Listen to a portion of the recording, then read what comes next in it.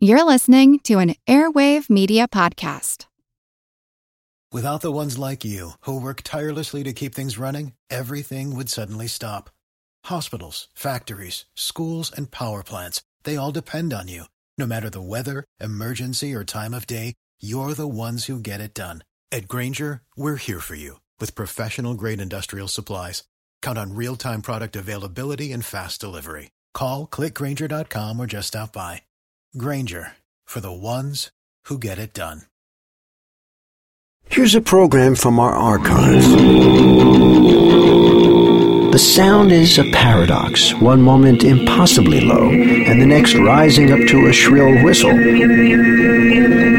It is a human voice from a man trained since childhood to sing two separate notes simultaneously, in a style unique to a remote region of Siberia. I'm Jim Metzner, and this is the Pulse of the Planet. Throat singing is just one part of an ancient festival being celebrated this month in Khakassia, Siberia, just north of Tuva. The celebration is called Tun Peram, which means main holiday, and it draws thousands of people from communities across this vast region for a day of music, dancing, and horse racing.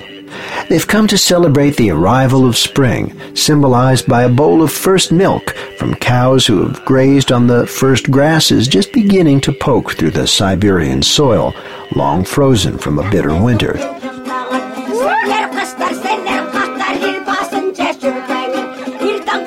Inside traditional nomadic tents, women gather in small groups to improvise a popular call-and-response song. Taking turns, they poke fun at each other and exchange gossip.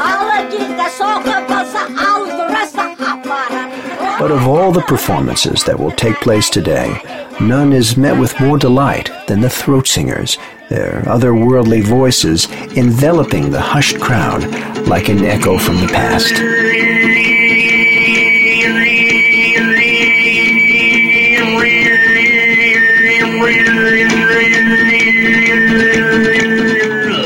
Additional funding for this series has been provided by the National Science Foundation. I'm Jim Metzner. We've been listening to a program from our archives. If you want to hear more, check out our podcast.